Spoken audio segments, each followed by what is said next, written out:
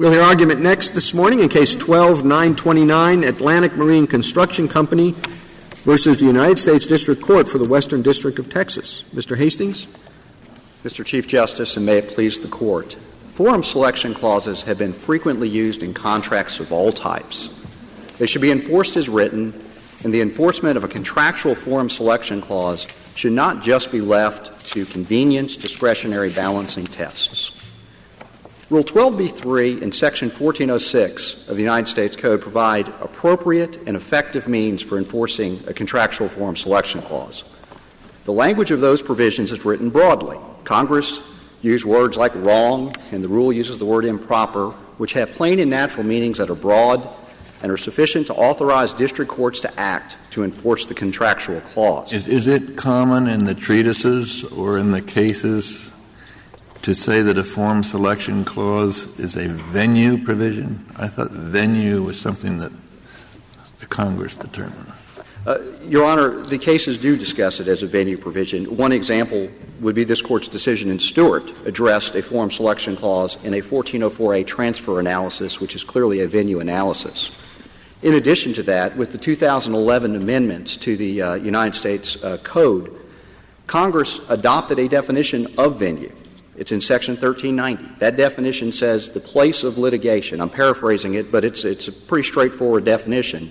The legislative history of Section 201 of that Act acknowledges that the definition was intended to make venue determinations easier and to make it clearer that parties could waive or adjust these types of provisions even by contract. The word by contract. In the Stewart case to which you just referred, the Court said, quote, "The parties do not dispute that the district court properly denied the motion to dismiss the case for improper venue under 1406A because respondent apparently does business in the Northern District of Alabama, which was not the jurisdiction specified in the forum selection clause." So if we were to write an opinion in your favor, what would you suggest we say about that?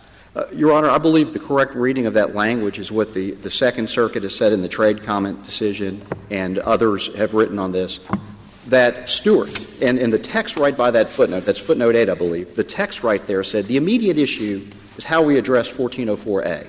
And the way the majority of the circuit courts have read it is the issue in Stewart, this procedural issue that we're here on today, was just simply not presented to the Court. And so the Court could very easily write a decision that acknowledges Stewart still controls on a 1404A analysis, but acknowledge that, like the majority of the circuits, that Stewart simply did not have to address this problem. Well, that's true, but it means that the entire discussion in Stewart is beside the point. The Court wrote a decision about an issue that really never should arise because the party seeking, as you see it, the party seeking to enforce the forum selection clause should proceed under 1406. So Stewart said, well, if you proceed under the wrong provision, this is how it should come out. It makes the whole decision essentially meaningless, doesn't it? Justice Alito, I respectfully disagree. And here's what the meaning of Stewart would be as we understand it. First of all, under the facts of Stewart, the same situation would arise, of course, if a party waived their proper venue objection. That may be a narrow line of cases,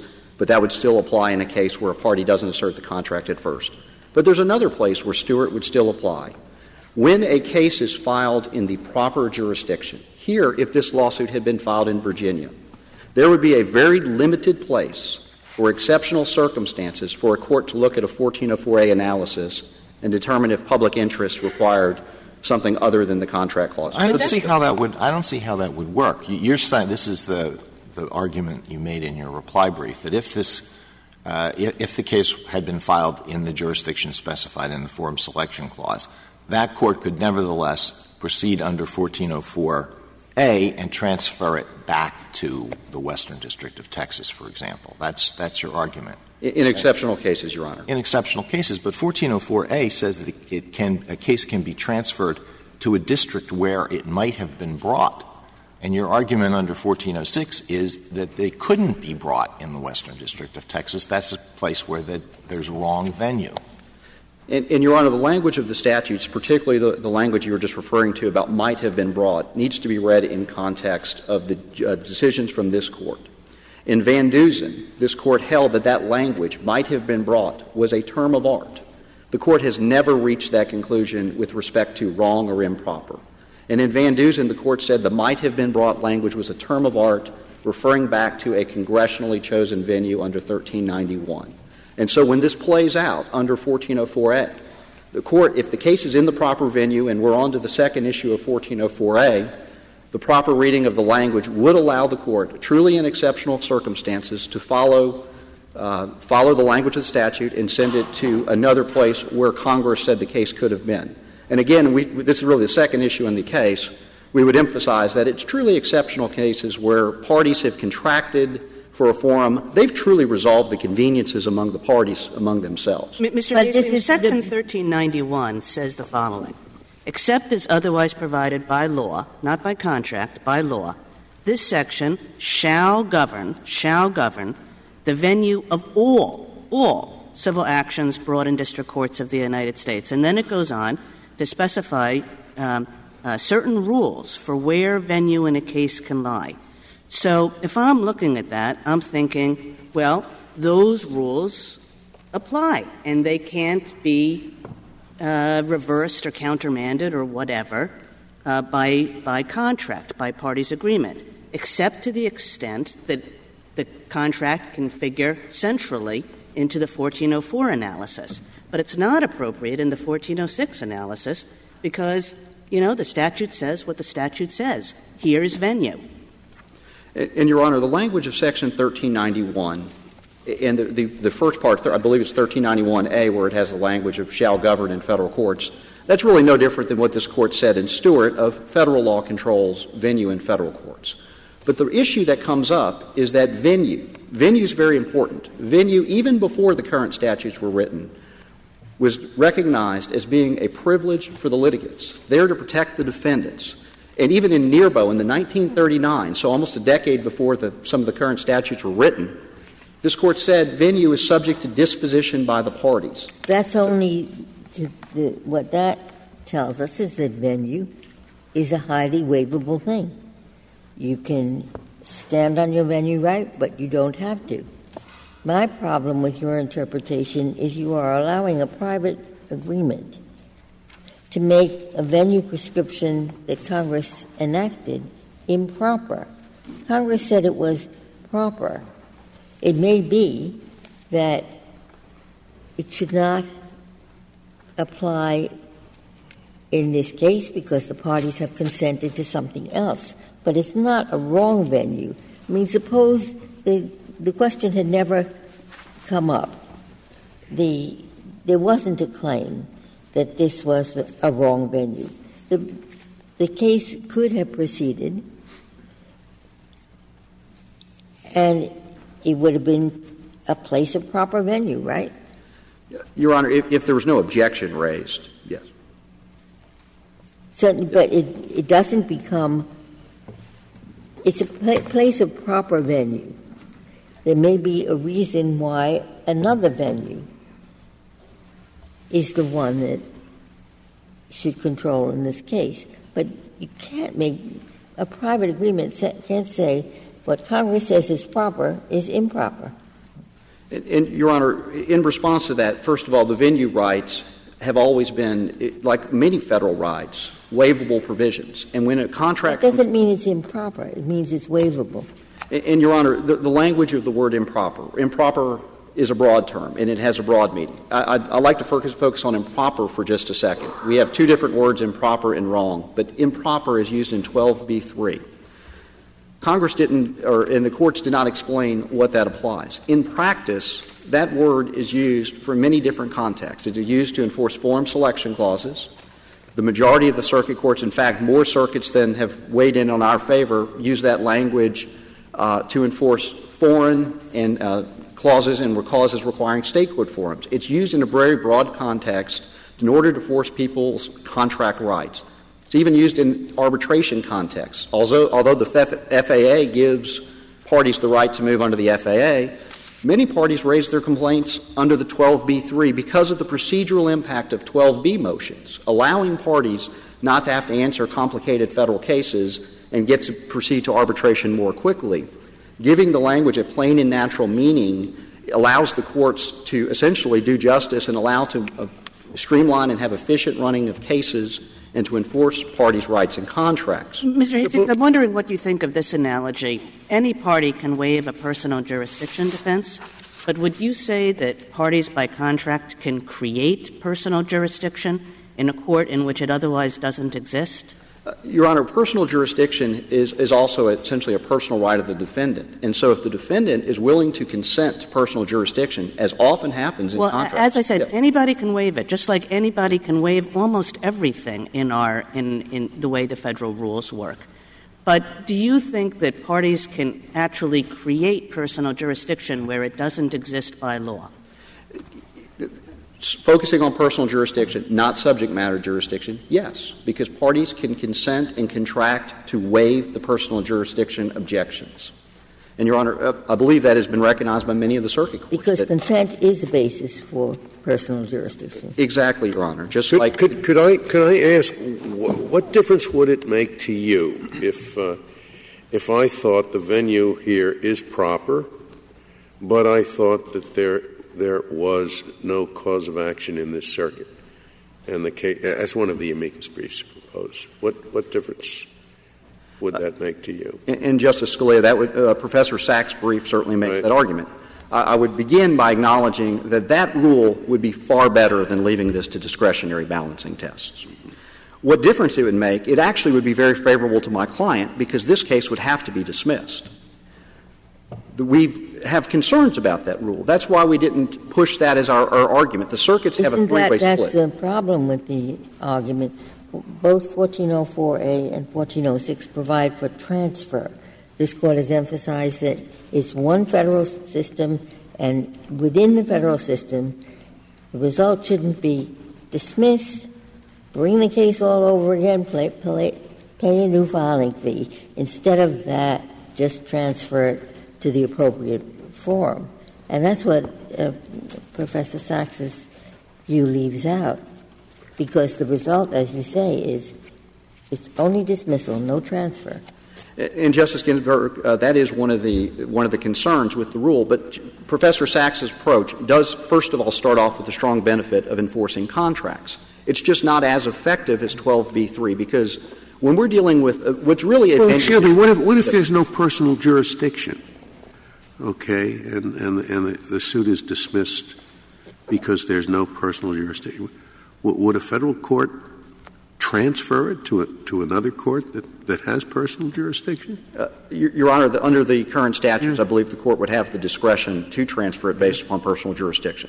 Yeah. Where it is, it's 1404A and 1406 deal with venue. They don't deal with personal jurisdiction.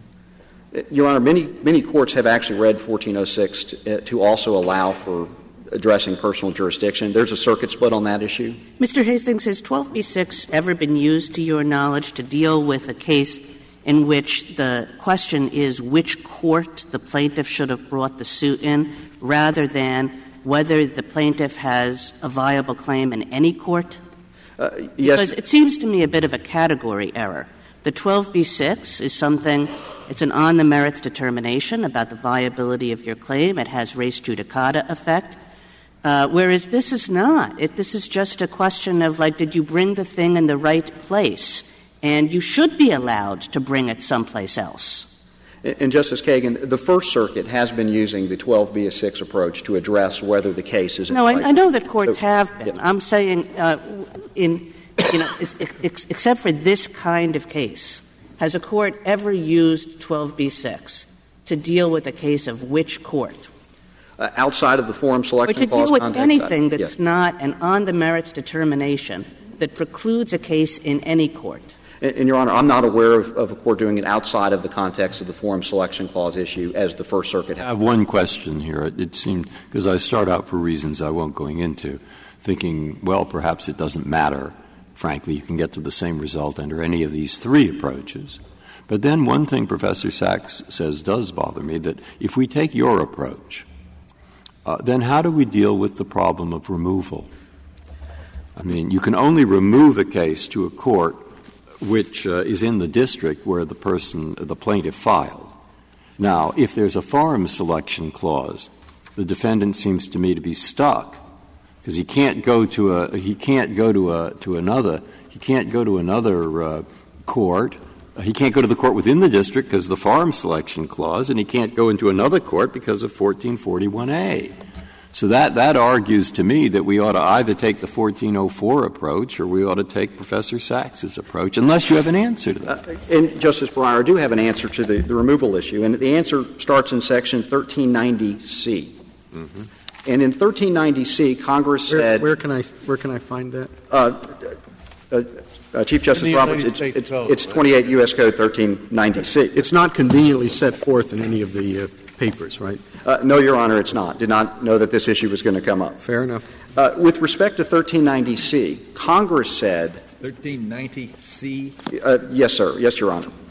Congress said that these rules, with the exception of the transfer rules, do not apply in removal cases. Congress has answered the question. Removal procedures governed by the statutes on removal. And, yes, if you're in state court, there's one court you can remove to. This rule and this issue doesn't change that.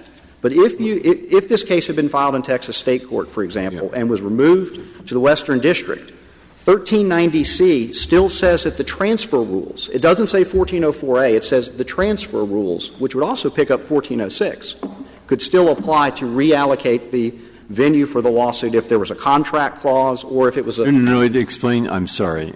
I'll read it more carefully later, but how it says you have to remove to the court for the district and division where the place of action is pending. So if it's filed in state court in Texas, you have to remove to the Texas federal court. Now, yes. How do we get and you can't go to the Texas federal court, according to you, because of the contract. Okay, now you explain how this provision over 1390C gets around that. And Justice Breyer, I would respectfully disagree about whether you can get to the Texas court. Well, in other words, you can remove to the Texas court, yes, even though it says you can remove to the district court despite the contract. Yes, Justice Breyer. Despite the contract. Because of the specific federal statutes allowing for removal. They tell specifically where the removal must go. And so we're not suggesting that the court would have to. So what the court should say in Texas is, we have a contract which says you have to go to Virginia, but because of 1390A, we forget about the contract and we remove it here. No, that's what you're saying Texas should say. No, Your Honor. What I'm saying is that the state district, if the parties were in the state district court, mm-hmm, and remove it to the federal district court under the statutes, under 1390, well, first of all, that's what the removal statutes require. Yeah. Mm-hmm. 1390C would say the transfer rules still apply. The Texas district court, if we had our contract, mm-hmm, should have said, now that you've removed this to federal court, we must transfer this case to Virginia because the transfer rules still apply. What about suppose the plaintiff says, please dismiss this immediately because 1406, or, because 1406 says you have to dismiss it. Venue isn't proper here. And, Your Honor, under that circumstance, if it was a contract requiring a state court forum, I think that's what I understand the question to be. No, the contract says you go to Virginia. Okay. They filed it in Texas state court. You tried to remove it to Texas federal court. And Your Honor, they say, I'm very sorry, the contract that he loves says we can't remove it to Texas federal court. And, Your Honor, the contract would not prevent the removal. But once the case was removed, the contract would control where the case would be allocated. Can I ask you this about Go ahead. Ma'am. In a forum nonconvenience motion, I say all the witnesses are some places. What is the statutory and or federal rules of civil procedure basis for forum nonconvenience?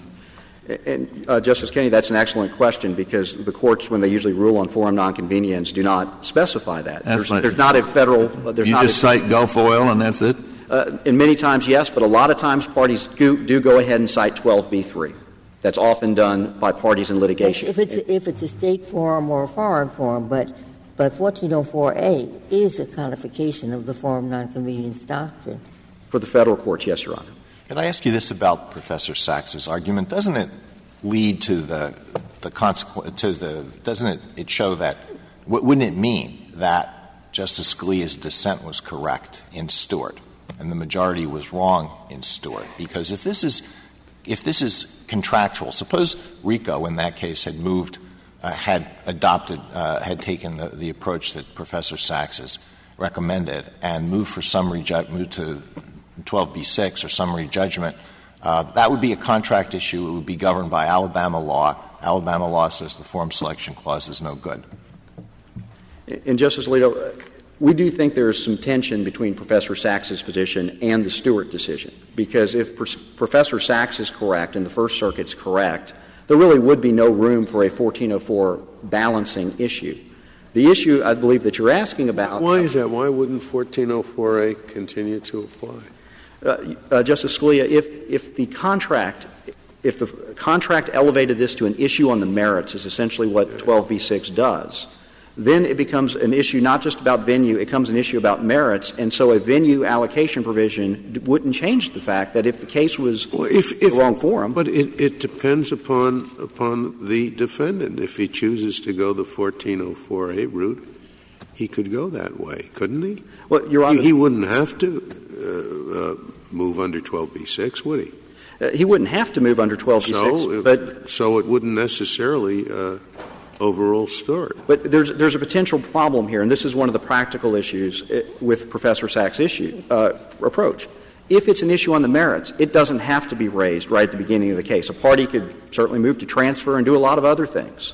But they could raise that issue as a defense on the merits of the lawsuit and have it resolved at trial after the entire proceeding had proceeded in a forum other than where the contract was required. I don't follow that. If it's an affirmative defense, you have to raise it or you lose it. You can't hold back an affirmative defense and in the middle of the trial say, oh, then there's an affirmative defense here. 8C requires you to state. And Justice Ginsburg, it certainly would have to be pleaded. And certainly there's an opportunity, leave is freely granted in cases unless, other circumstances arise. It's possible to plead it down the line. But most importantly, it's when do you get a ruling on that issue? And that's the problem. What is the problem with this? You admit that if he goes to Virginia, he files a suit in Virginia. All right, then he says, Judge, everything's in Texas. Please remove under 1404A. Send it down to Texas. And you agree that in an unusual case, you say, because you give a lot of weight to the contract, he could win and go to Texas, right? That's our position. That's your position. Yes. Fine. If that's your position, what conceivable difference does it make if he goes to Texas in the first place and then you say remove it to Virginia? I mean, it should work out the same way.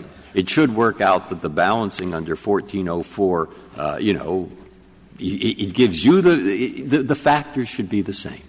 Shouldn't they? Your Honor, the way this would work out is focusing on the 1404A issue, the real issue gets down to where does the lawsuit need to be filed, what rules are going to be in place, and if a party can just file in Texas because they want to try to move it there for convenience, if they can just file in Texas, what they're doing is they're requiring a party who just wants to live. It's a terrible thing. You have to say 1404A, and the other case he has to say 1404A, and maybe it makes some tremendous practical difference. But if it makes not much difference, I have three routes that seem to me all should work out the same way, and in favor of their route is the absolute language that Justice Kagan pointed out before, plus the footnote.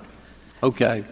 So I'm thinking, hey, this doesn't make much — it's important to have a rule. It's important to have one clear approach. But as between the three, it shouldn't matter.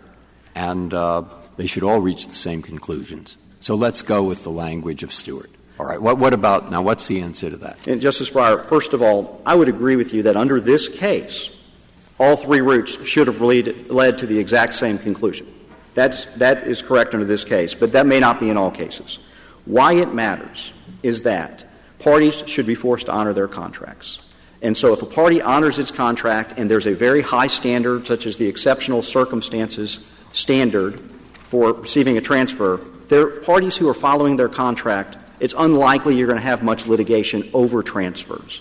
Whereas if a party can say, I can try my shot at a home court forum, file in violation of the contract, and then make the other party raise this issue and have to litigate venue, we're going to have a tremendous litigation about venue. The law travels with — the law of the transferring state travels to the transferred state.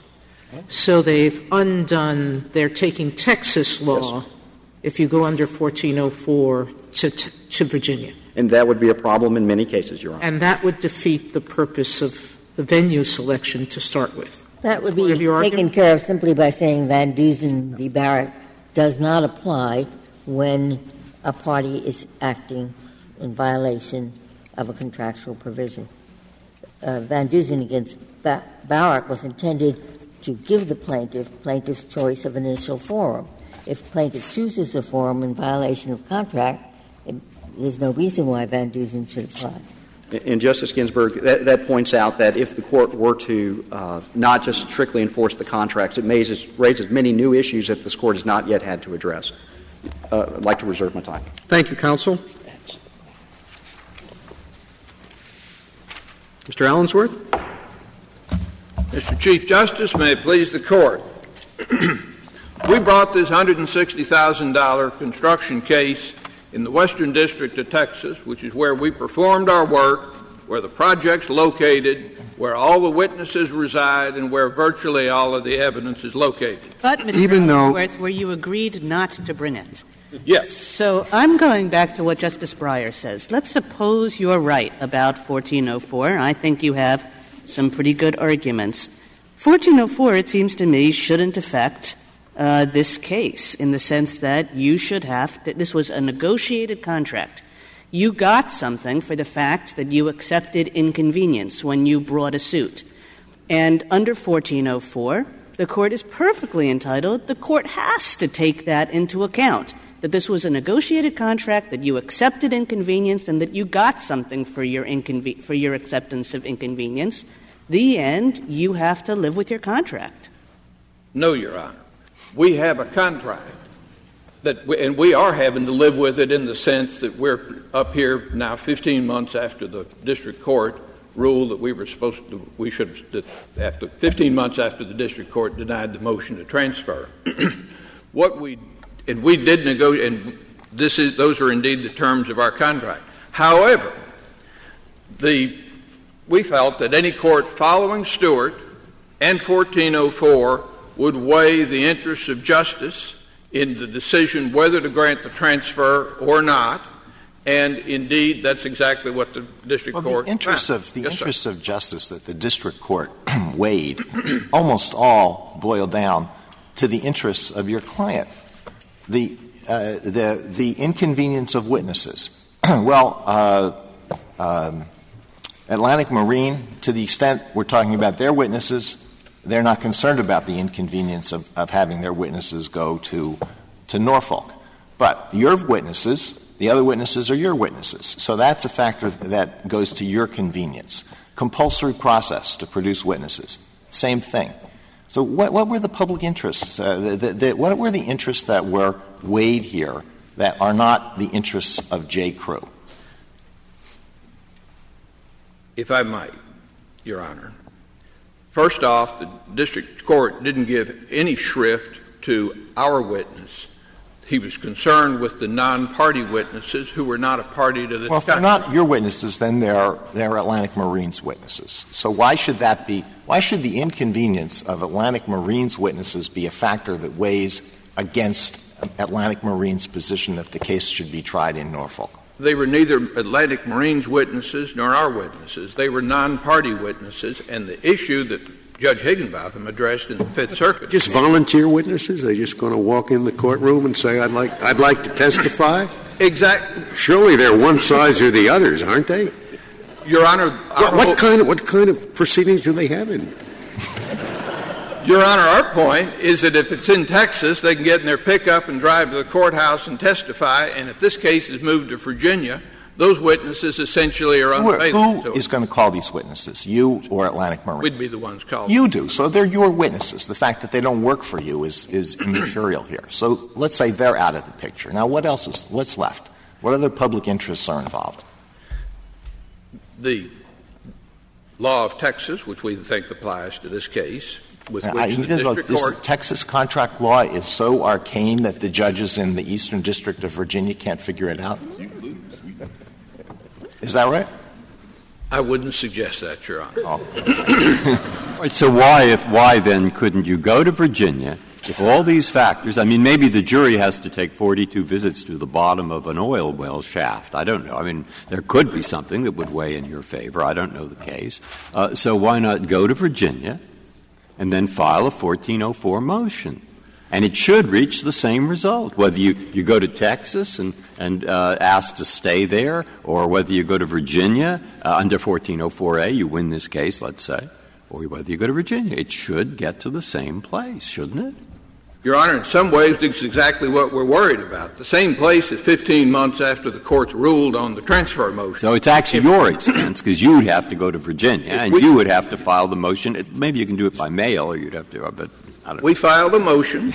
Yeah. If we filed this lawsuit in Virginia and filed it simultaneously with a 1404 motion, yeah. by their lights, yeah. the court, as I think one of the justices pointed out, couldn't transfer it back to Texas anyway, because by their lights, venue's improper anywhere except Virginia. No, they're not saying — they said that you could make the 1404 motion in Virginia. And they think it would only be granted in an exceptional case, but that's their opinion in that. And so it should come to the same conclusion. They aren't barring you from that on their view, but my thought is that if all these come to the same result in the end, and you just need one rule, we have something pointing on their side, your side, which is the Stewart footnote and that language of the absolute language of the venue statutes, and you have something pointing in their side, which is, if we count by numbers, 5 circuits are in their favor and only 3 in yours.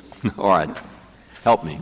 If there hadn't been a forum selection clause in the contract and we'd filed suit in Texas, it's inconceivable that they could have successfully moved the case to Virginia. The only thing going in favor of this case going to Virginia is that forum selection clause. Well, that's kind of a big thing, isn't it? I mean, that's what the It's a significant factor. It's central to the district court. And the problem, the difference, all things don't lead to the same place. 1404 says to the district court, look at a hodgepodge of things, including the interest of justice, and figure it out. And, maybe they'll give the contract some weight or maybe they won't. And if they do, it's not clear how you weigh the contract against the interest of justice. It gives a broad discretion. It says they may transfer. 1406 is an entirely different animal. It says you shall dismiss or transfer. It's sort of you have the safety valve to transfer. And I don't know why you so cavalierly dismiss, say, it's in the contract, of course, but we've got more witnesses. It is Your Honor, it is in the contract. Because it's in the contract, we didn't get the deference that otherwise the plaintiff would get on selection of venue. Well, that couldn't have come as a surprise. No, sir. And we haven't attacked the clause on Bremen standards. We haven't claimed it was induced by fraud or that it was overreaching. We accept that. The question that we've got is whether the federal judiciary has to accept that contract clause as guiding their decision. Well, it does in this way. It does in this way. 1404, as Justice Ginsburg said, it's a codification of forum nonconvenience law, which is a balancing of private and public interests. It seems to me what Justice Alito said was absolutely right. You have given up the ability to claim private interests here by virtue of your choice to sign that contract. The only thing that could weigh in the balance against that is if there's something that has nothing to do with your convenience, but is instead a feature of something about why it's important to the judicial system, to the public interest, about keeping a trial in one place. And as Justice Alito suggested, you have not been able to point to anything, nor would there be anything to point to in most cases involving forum selection clauses. In most cases, there wouldn't be. And that's why, in most cases, the clauses are enforced, and that's why I don't think you've seen one of these for 25 years. The reason that we think our case is somewhat unique is that it involves a construction project in the district in which we filed suit. All of the witnesses are there. Virtually all of the physical evidence is there. It's subject, if we stay in Texas, to Texas law. And for those reasons, if the case is going to get sent to Virginia, the systemic integrity of the system, I think. Well, but the reason these clauses, the enforceability of these clauses is critically important to a lot of modern commerce. I don't know what the details are here, but a lot of times you're a company and they're doing business now all across the country. And you say, I don't want to do business all across the country. If I'm going to get dragged into different courts, who knows where, with different traditions, where the juries are different, I want to do business around the country so long as if I'm going to be sued, it's right here. So I'm only going to do business with people who are willing to say, if I have a problem, I'll sue you right here. That's critically important to modern commerce. And the idea, well, you're going to let a court say, well, but there are a few more witnesses here, it's convenient to them and all that seems to be throwing a significant wrench into the process. Your Honor, I don't view it as a wrench as opposed to an opportunity or mandate from Congress to the federal courts to exercise some discretion in deciding whether to enforce these clauses or not. Stewart versus RICO. Your adversary is not taking that discretion away.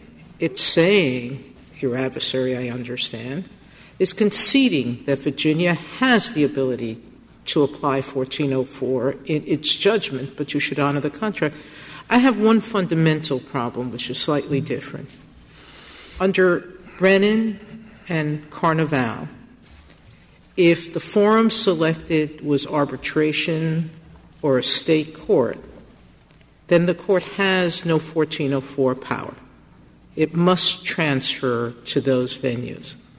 If we accept 1404 as applying, then we're disfavoring commercial parties from picking federal courts because they're going to have to accept that a non-selected venue will have the power to make the decision whether to transfer or not. That seems to me to invite, and there may be people who think that's a good thing, get cases out of the federal court even if they're international commercial cases. But isn't that what you're inviting? I think, Your Honor, I'd say that's a possibility. I'd say, on the other hand, that the arbitration example that you brought up, that's governed by a separate statute anyway. So the Federal Arbitration Act is going to govern whether the arbitration clause ought to be enforced. The clause here allowed suit in state or federal court. Suppose the forum selection clause had just said all disputes shall be litigated in the circuit court for the city of Norfolk. Doesn't say anything about the Eastern District of Virginia. What would be the result then? The court would have to dismiss our case. And equally, he couldn't transfer it he can't force that into a Virginia circuit. And the same thing if the choice was of an arbitral forum, then you recognize in those two cases the result would have to be dismissal. Yes, Your Honor. What would be the authority for dismissing the case if it had specified a state court? I think it'd be the same one as in Bremen, which didn't mention No, Bremen is an admiralty case. Why wouldn't it just be a forum nonconvenience?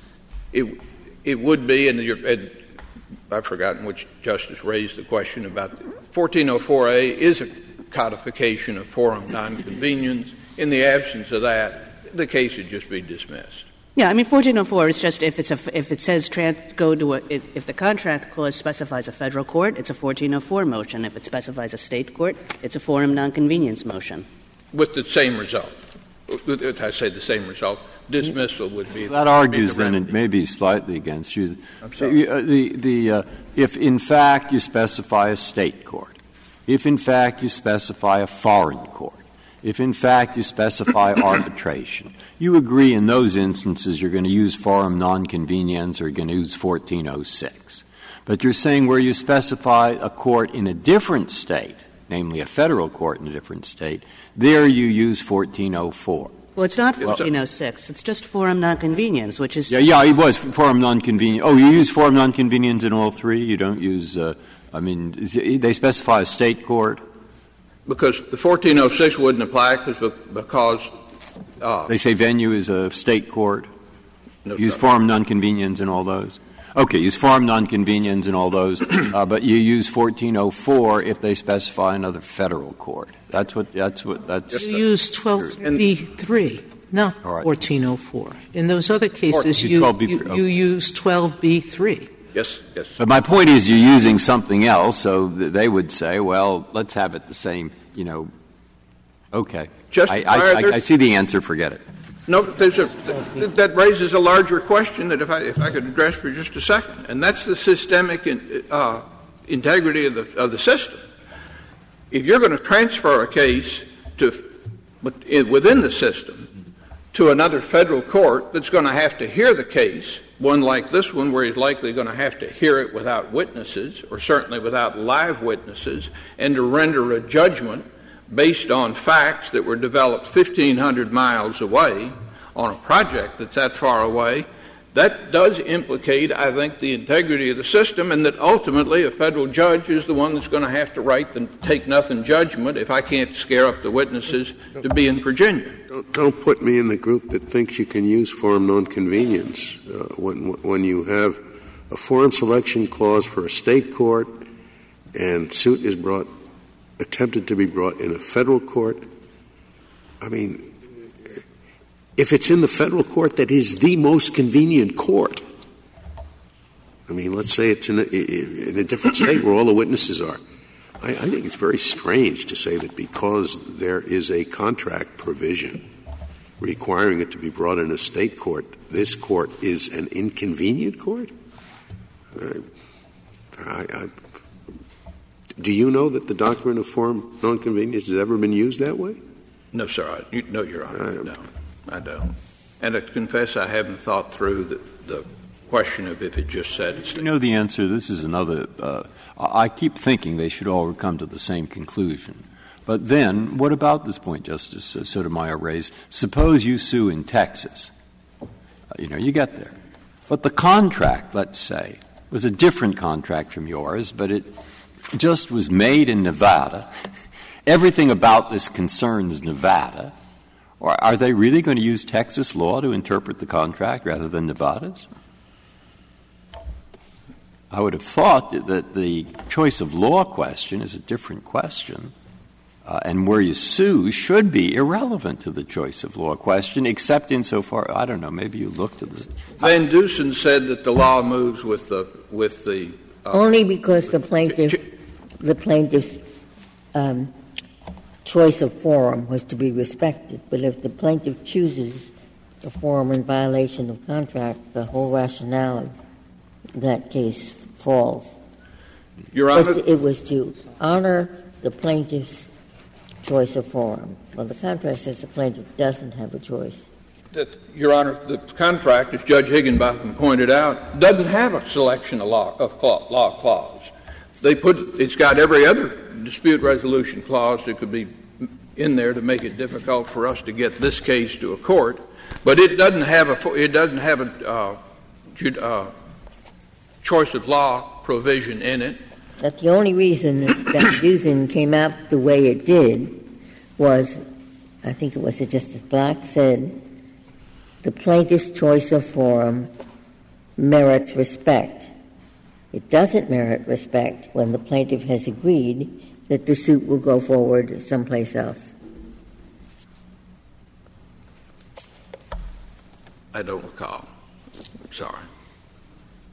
That issue has not been decided by him. If 1404 is the correct procedural route, why shouldn't the rule be something like this? Where there is a forum selection clause, the burden of trying to establish venue in some other jurisdiction is on the party opposing the forum selection clause, not the party that's invoking the forum selection clause. And the only factors that can be considered against the forum selection clause to result in an exceptional case where that wouldn't be honored are factors that have nothing to do with the convenience of the party that doesn't want it tried in the selected forum, or with the likelihood of success of the party that doesn't want it tried in the jurisdiction specified in the forum selection clause. So in your case, if there had been a hurricane that wiped out the courts of the Eastern District of Virginia for some period of time, so no cases could be tried, or there was an incredible backload of cases there that would prevent the case from being tried. Maybe that would be those would be something that might amount to an exceptional circumstance. But everything else is off the board. What's wrong with that? First off, on the validity of the clause, we acknowledge we'd have the burden. If we were trying to avoid this clause on the ground, on whatever grounds, on any Brayman grounds, or we'd gotten cheated into it or anything like that, we'd have the burden on that. We didn't try to carry that burden. We're not attacking the clause.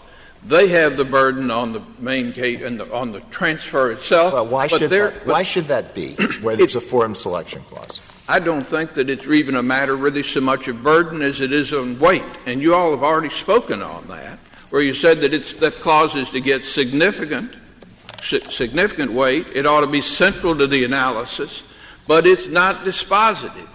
And our contention was that the clause was not dispositive, but that every factor that possibly could go militate against transferring this case to Virginia existed.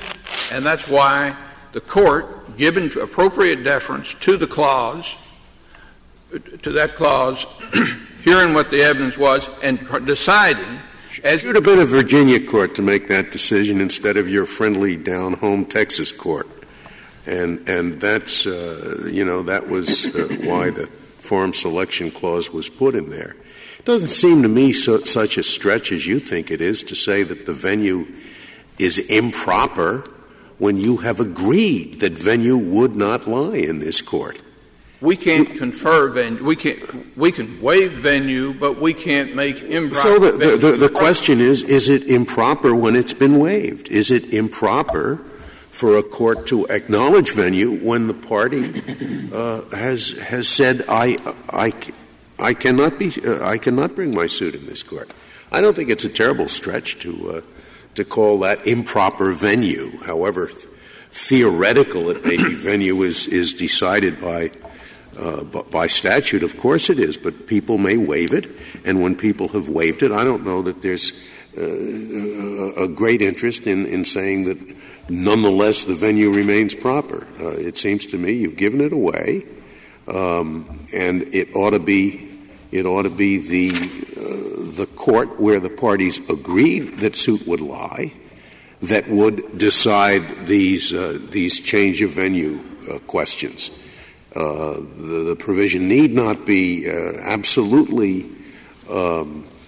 dispositive, but to the extent it isn't, that is a call that ought to be made by the jurisdiction that the parties agreed to. The whole litigation ought to begin there. They shouldn't have to litigate this change of venue provision in a court where the parties agreed they would not appear. It seems to me terribly unfair. There's a couple of factors on that, Your Honor. First off, the rule that I think my colleagues here are calling for effectively emasculates 1404 and takes the federal judiciary out of it. The question, and I follow your question about the propriety of the venue. Why is that? Why can't the court where you agreed to be sued apply 1404? Another reason for that is that our contract has a one-way arbitration clause in it, which the petitioner claims not to have waived. If this case is decided, it goes to Virginia. If we file the case in Virginia, and they immediately demanded arbitration, the case would be arbitrated, but under the FAA, it would be sent to the court in Virginia would appoint an arbitrator, presumably in Virginia. And under the FAA, we don't even necessarily even have the right to take depositions to get the evidence before the court, even in deposition form. We'd rather have the case decided in Texas on a $160,000 case. Excuse me, and I are know you saying that by filing in Texas you're not going to arbitration? No, if we go to arbitration, we go to arbitration in Texas. We don't have any complaint about that. What we don't want to do is to go to arbitration in Virginia which does not have, and in this contract, for everything it's got in it, it doesn't have a clause that says that arbitration will be conducted there's not a choice of forum clause for the arbitration. There is for litigation, but not for arbitration. So what's more favorable about Texas other than your convenience? What's more favorable about arbitration in Texas other than your convenience? That's the only thing. It's convenient for you to be in Texas. It's convenient for us. The arbitrator can drive out to the project and draw his own conclusions about how the thing was built. He can talk to the witnesses who are within his subpoena power, or the subpoena power of our district court in Texas, to show up. Yes, sir. Are you finished? All right. I'd just like, if you want, to give you a chance to take what I think Professor Sachs says, look, there is a way which you can both follow the statutes literally and say, well, venue is here, and also get the place to the right forum, respecting the contract. Just say it as an affirmative defense. With Justice Ginsburg says the First Circuit's followed this approach. You put it in the complaint, the answer, and once it's in the answer, the judge can put it front and center. Indeed, in case he forgets to do that, the defendant will remind him. And so you've got to get it to the right court, and let's decide this affirmative defense thing first. And now we're back in the same place. What do you think of that? I think that that's going to unnecessarily complicate this. Mm-hmm. It raises some difficult-eerie questions which the court, I think, successfully avoided with its decision in Stewart. I don't think that 12B motions are particularly appropriate places to decide these contract issues. And it eliminates the 1404 gatekeeper role that the district court otherwise could be providing and was providing. Professor Sachs says that in the case of any disputed facts on a 12B6, you would have to have a trial. Do you agree with that? Yes, Your Honor. And I think that he underestimates the ability for resolute counsel to raise disputed facts that would otherwise prevent the summary judgment practice that he suggested. Well, what facts are in the normal case? What facts are going to be pertinent? I mean, you've got the contract there. I mean, I suppose you can always say we're entered under duress and all that, but that wouldn't seem to me to be typical in the normal commercial case in which these provisions are critically important.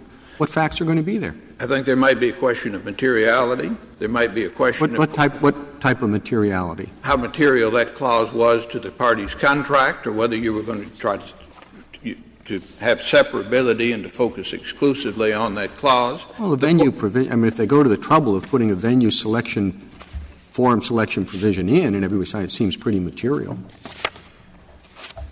It might or might not, depending on whichever state law applied and whatever, because that would be under state law to decide on the materiality, what the effect of the prior breach is.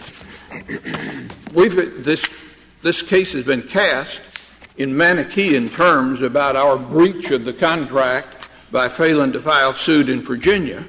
The only handwritten clause in this entire contract, which is in the appendix, I think at page 16, is the one that says what the price is. What brings us here to the federal system is not for a declaratory relief or to make new law on venue. It's to collect $160,000. That clause, I think, ultimately might be weighed, depending on the court, if the case was being decided on purely today. The only people collecting that $160,000 are going to be the lawyers. I wish. You took a contingency case at a contract matter? And the other thing, as Professor Sachs points out, as he points out, and Judge Haynes did at the Fifth Circuit, well, they can file suit for us for breach of contract and the expense that we've put them to. Yes, I think they probably could. We at least get a $160,000 head start on that, and they can bring that as an offset to our claim if they want to. We disagree with the question of whether it costs them any more to litigate in Texas than it would in Virginia anyway. They're going to have to hire a law firm. If we litigate in Virginia, they're going to have to send a batch of lawyers back to Texas to defend the depositions that we'd have to be taken there. I don't know that this case costs any more to be litigated in Texas, where the witnesses are available and where they might not have to be deposed, than in Virginia, where they have to ship them across the country. If there's no further questions, thank you, Your Honor. Thank you, counsel. Mr. Hastings, you have 4 minutes left. Thank you, Mr. Chief Justice. I have just a few brief comments. First, the parties bargained for the right result, and they bargained and reached a contract that should settle the issue of conveniences and where this case should be litigated. Stewart has an important observation that I think needs to be emphasized. Even under a 1404A analysis, the majority in Stewart said the Bremen is still instructive. And if it's instructive on anything, on any rules enforcing a contract, it should be instructive at this level. The burden should be on the party trying to get out from their contract. The Fifth Circuit misallocated the burden. The burden should also be a high one. It really should require exceptional circumstances or perhaps even more. And it should not be a case where a party can avoid its contract based upon inconveniences that were foreseeable at the time of contracting. For example, the fact that J. Crew hired Texans to work on its project. It knew what the project was about and what it would need to do, and it should not be able to rely upon hiring Texans to change the deal it negotiated with my client. There needs to be a clear rule that allows the courts to hopefully answer the questions about contracts and venue so we all can stop litigating these issues and know the right answers and avoid inundating the courts with motions to transfer for parties wanting to renegotiate contracts. Since the Third Circuit and the Sixth Circuit and now the Fifth Circuit have adopted the minority position, there's been a proliferation of litigation when a contract already answered the question. We cited many cases in our cert petition in a footnote, and I know there's been many more since then, and those are the ones you can find published. That doesn't even mention the ones that are unpublished. And so a clear rule needs to be in place to avoid these problems. Justice Kagan, you raised the issue of forum nonconveniens as perhaps the answer as to what would happen for a state or a foreign contract clause. I wanted to briefly touch on that because I don't believe that's the right answer. The Bremen looked at a case that came up as a forum nonconveniens case and said, we're not going to use the forum nonconveniens test for enforcing a contract requiring litigation in international forum. They resoundingly rejected the forum nonconveniens approach, and I believe the circuit courts have read Bremen as rejecting that approach. If that were going to be the approach to answer the problem created by the Fifth Circuit for forum and state courts, what we'd end up with is a new common law approach, whether called forum nonconveniens or called something else, that looks nothing like forum nonconveniens and probably a whole new line of litigation over. I think you mistook my point, at least. Maybe I didn't express it clearly. Bremen comes up on a forum nonconvenience motion, and the court says, yes, the contract controls, quite properly so. So, the fact that it comes up on a forum nonconvenience motion has nothing to do with the question of whether the contract controls, where people have negotiated for a certain set of things, and there's no exceptional public interest otherwise. And, Justice Kagan, following Bremen, the lower courts have recognized that what essentially Bremen's doing is saying forum nonconvenience is not the right approach. And so instead of a common law vehicle to answer this issue, we submit that the right answer is right there in the rules already. It's 12b3 is the best answer.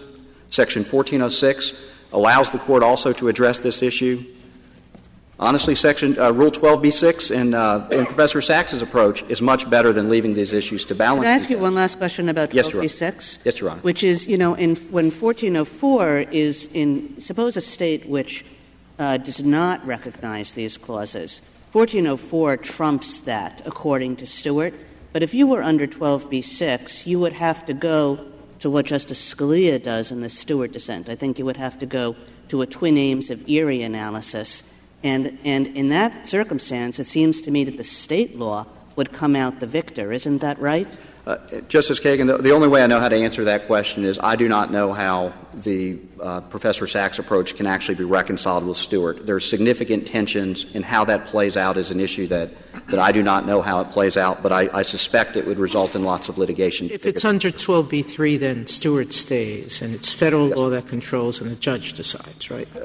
Yes, Your Honor, and that's why we're asking this Court to follow the majority approach on this issue. Thank you, counsel. The case is submitted.